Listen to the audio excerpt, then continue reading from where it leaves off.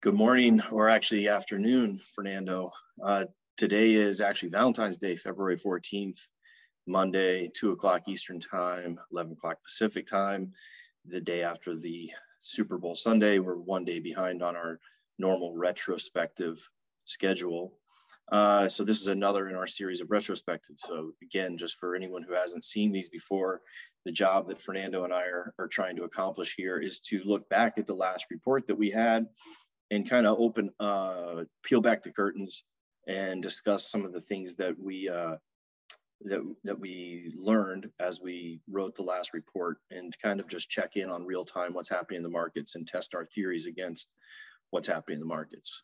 So last week's report was titled A New Chapter for Markets. And the reason it's basically a bookend to the report from a couple of weeks before that about cycles compressing. So in that report, we walked through a couple things that we think will act as market-based signals and feedback loops to the Fed and impact Fed policy ultimately. And that was equity drawdown and credit spreads, high yield credit spreads.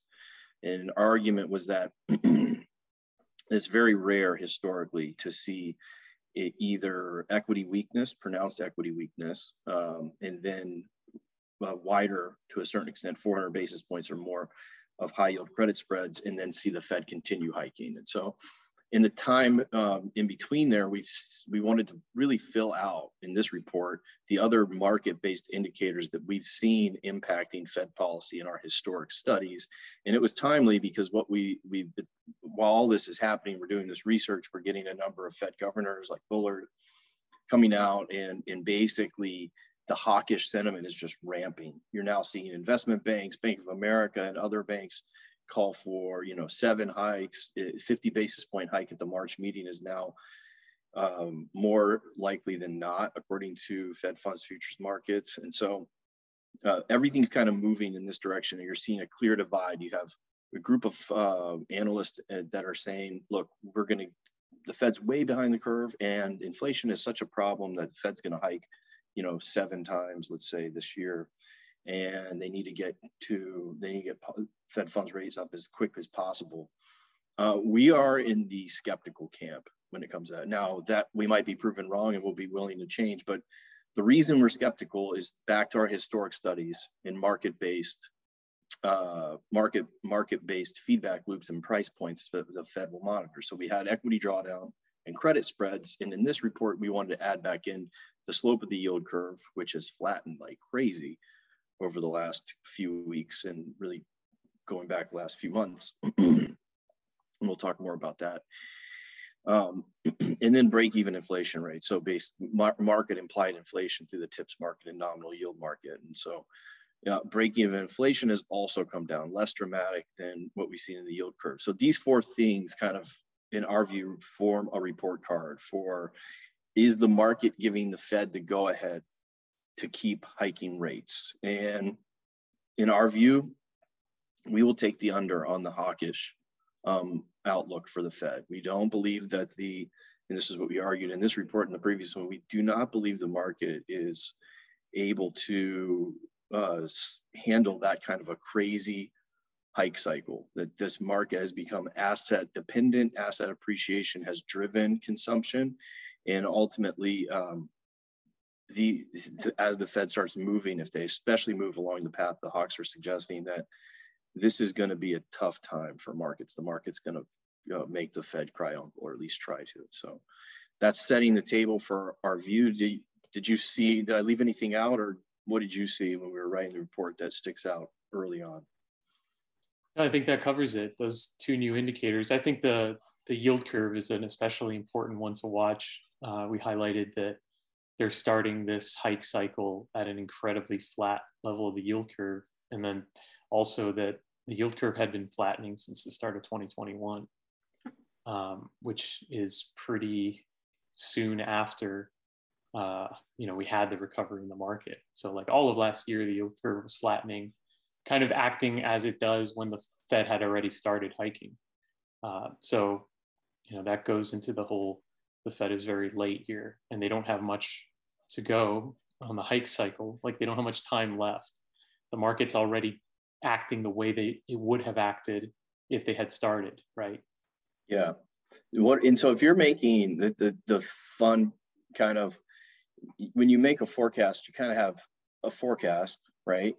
But there's also a number of implied bets in markets. And that's something that I think it's always fun to try and watch what your implied bets are. So you call for a scenario. So it doesn't happen in a vacuum. All these markets are interrelated, and reflexivity is everywhere. And so like the knee bone is connected to the thigh bone, basically, is how it goes, right? And so it's fun to think, what are you implying in your calls? So what are these hawks implying? If you think there are going to be 7 hikes in 2022, and the Fed's going to push that, their rates up to 1 3/4, let's say, by the end of this year, and 7 out of the meetings are going to have at least a quarter basis point.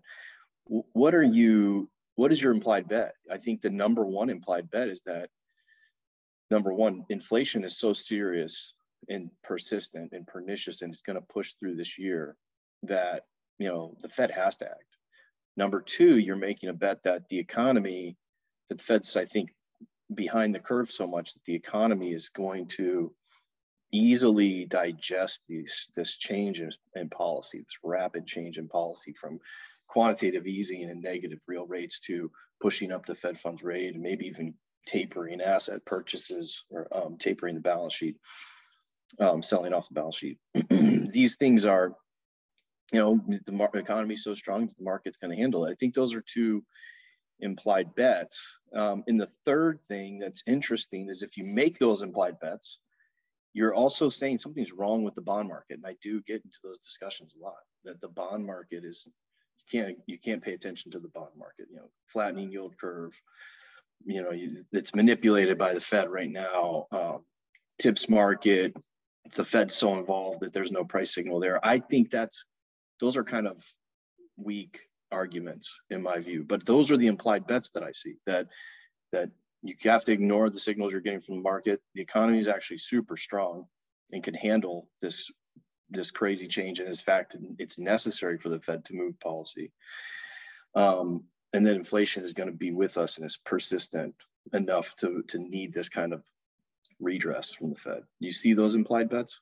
Yeah, and I think the other implied bet is that all the volatility in response to the slightest comments by Fed board members or, Jerome Powell are going to fade away. Like right now, people are just like scared because somebody's scheduled to appear on CNBC on Monday at a certain time.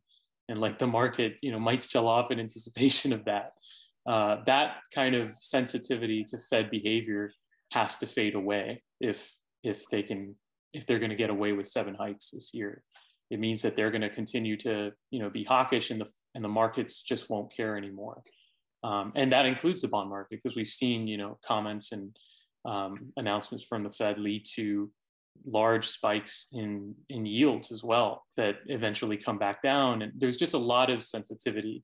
You'd expect much less sensitivity to Fed comments or like interpretations of Fed behavior if they can indeed get away with 7 hikes this year and a super hawkish policy. Yeah. Like the beta to the Fed has to decrease for that to happen. And it doesn't seem like it's the case. If anything, people are going more to what the Fed says. Markets are reacting more violently to what the Fed says, which in the direction that would cause them to have to stop, right? So yeah, Fed beta is a great way of putting it, and I think that's exactly how I picture it. And that's why we say cycles are compressing. It's another way when you say a cycle is going to compress, it means that the markets, so you pump stimulus and liquidity in the system, asset prices are increased, and we read that as inflation. The Fed has to reverse course, but the economy is ultimately, it's way too levered to handle a significant, dramatic change in interest rate policy. And that's what I think you're seeing in that, is like this Fed beta being so high, and just jawboning the market has sent the yield curve down to 40 basis points. We're now like we highlighted in the report that sub 20 basis points on the yield curve, we've seen 11 hikes all time in our studies. With an inverted yield curve, we've seen 5 hikes. So the Fed does hike occasionally into an inverted curve. But they've also said in 2016, if you read Fed papers, like they specifically called out credit spreads and the yield curve as 2 factors that are great market-based predictors of forward economic growth. And I don't think that the bond market has changed enough to change their view that these are important factors. So all this goes back to our basic bet, which is that the hawks are getting way ahead of themselves. And this sets aside the idea that I'm still skeptical of the permanence of this inflation. You know, Yeah. and we've talked to a good mutual friend of ours and a well-known guy, Vincent Deluard, who's has a totally different view on this. And I've heard actually from clients, they saw his recent podcast on Market Huddle. It's a great conversation. So check it out if you are interested in getting a different viewpoint. And I think he's going to come and join us here in the next week or so for a conversation about this. Maybe we'll just have a friendly debate about the structural nature or lack thereof of the inflation that we're seeing. So that's the other big bet that you're getting here, is that inflation is, you know, this is the real deal. This is not a fire drill for inflation. And my honest feeling is that this is kind of an inflation fire drill still. We laid out a bunch of stuff last year in our New World Order pub. We had some chart of the week that showed how earnings move differently with market returns and stock returns in high structural inflationary environments. There are a lot of things in research we've done on this. And I think it would be great, especially the fact that we are a firm that uses real assets and certain inflation hedges in our strategy. It would be great for us to come out and say, this is the time you need it. This is the structural inflation, the big change that we've all been waiting for as portfolio managers and asset allocators. But I don't think we're there yet. I have to be honest. I just don't see it. I think there's a percent of that structural inflation in the current inflation, but it is not the biggest source of variance, right? Like oil prices from last January up over 100%, right?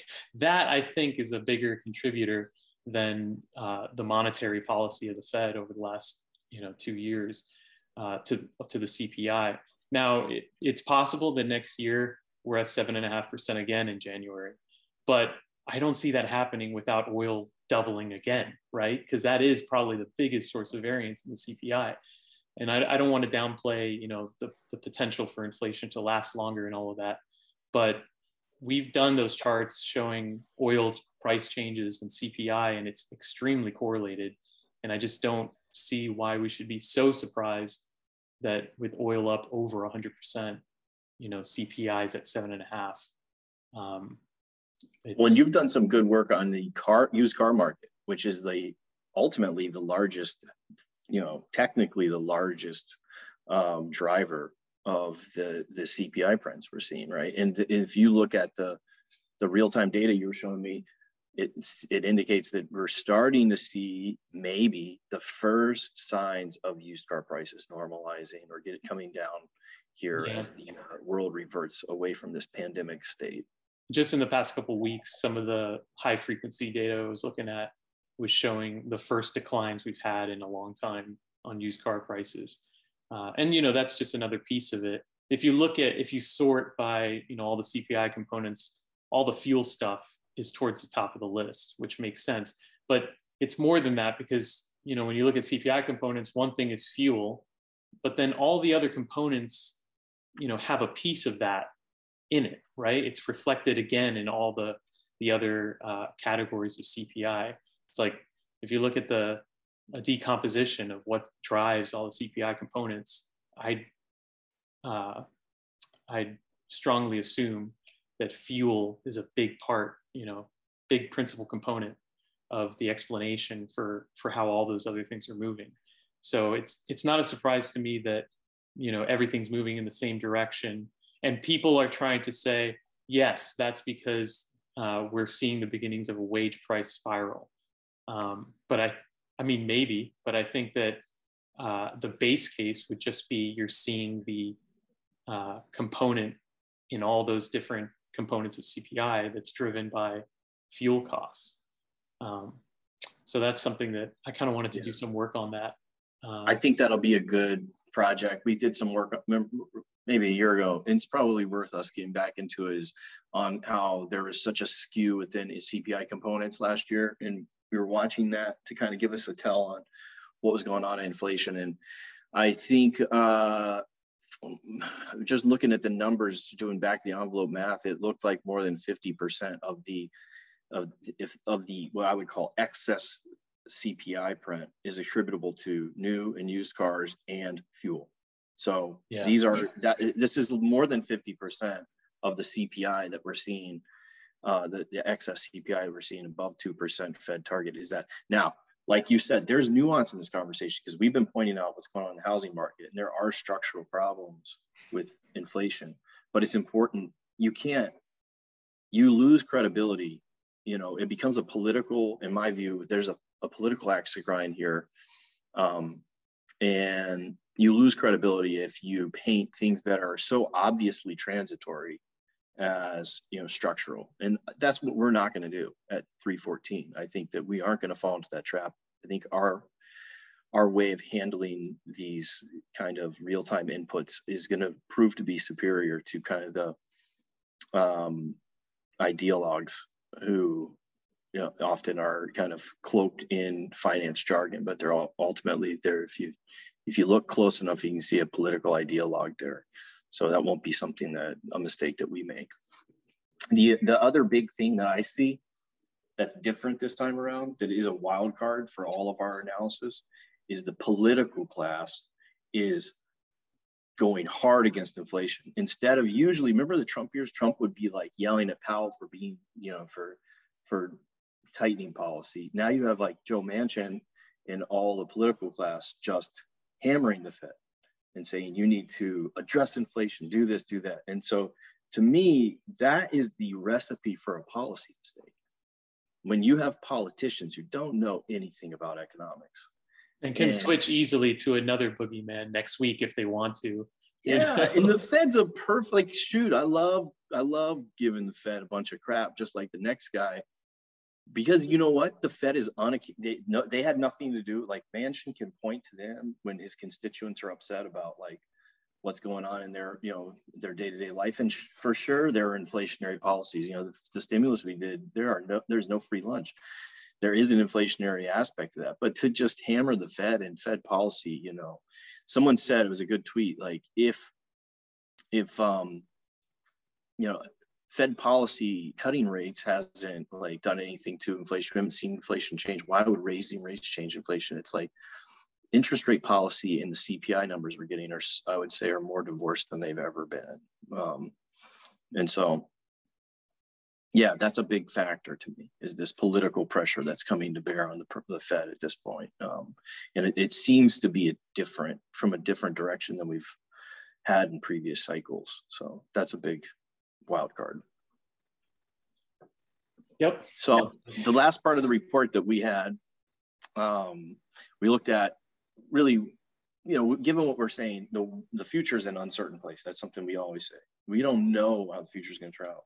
We have our theory and we're going to test it, or ultimately go back to our models. But the one thing I do know, and it was what we said when we started this firm, and we believe it today, is that if this is the structural inflation, one thing you need to be set up for in advance is the ability to access real assets, alternative assets in your asset allocation mix. And so we kind of highlighted that 2002 to 2008 timeframe, where we saw the last secular commodity bull market, and how important it was to have commodities available to allocators. So we looked at the RAA and just looked at how much better it did than 60-40. And then we also looked at the percentage of that RAA return that was attributable to commodities and gold.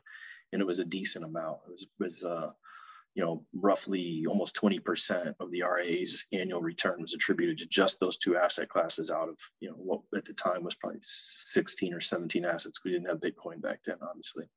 Right.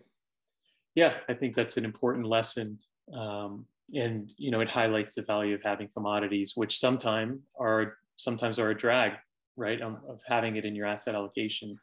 But the fact that our RAA model is tactical, I think makes it a lot easier to justify having that in the strategic menu of assets that you're looking at. Because if commodities outperform for 2 years straight or 3 years straight, our tactical model is going to stay in that trend for as long as it lasts. And sometimes there'll be times where commodities have a short-lived rally where you'll take a hit, but having the ability to get into it when it's working, and commodities tend to trend. I mean, that's kind of something that we talk about a historical commodity secular bull market. So when that happens, commodities can outperform for a long period of time, and you want to have a tactical approach to incorporating them into your mix. Yeah. And having not just commodities, because we've said before, you don't know how inflation is going to manifest itself in the future. Commodities were a good bet in the past, and these inflationary episodes are during certain time periods. I do believe, and that was another, we'll end it here, but John Arnold, great natural gas trader who made himself a billionaire off of trading natural gas, and has probably forgotten more about commodity markets than most analysts have ever known. Had a simple but I think important tweet, which is that natural resources are going to be the constraining factor for our global economies over the next decade. And he said nobody's talking about it. I think there are people talking about it now, but I think the fact that he sees that as a constraining factor, you have to listen when voices like that call that out. That is the recipe in what we're doing. This energy transition it's part of the recipe for another commodity bull market. So it's a good bet that that's where inflation shows up, but we want to have our menu open to as many options as possible. And that's ultimately how we build our systems. So so it's a fun time to be doing macro. It's a fun time to be doing asset allocation, alternative asset allocation. And hopefully we get one of these inflationistas that we know really well and is kind of known out in the markets to talk to us next week, and that we can kind of figure out where the weaknesses in our arguments are, because that's ultimately what we're interested in. So yep, should be fun. Yeah, thank you again for to all our clients. You can as always reach me, Warren, at 314research.com, Fernando at 314research.com. We appreciate your business and your time, and for giving us 25 minutes to run down our report. Thank you.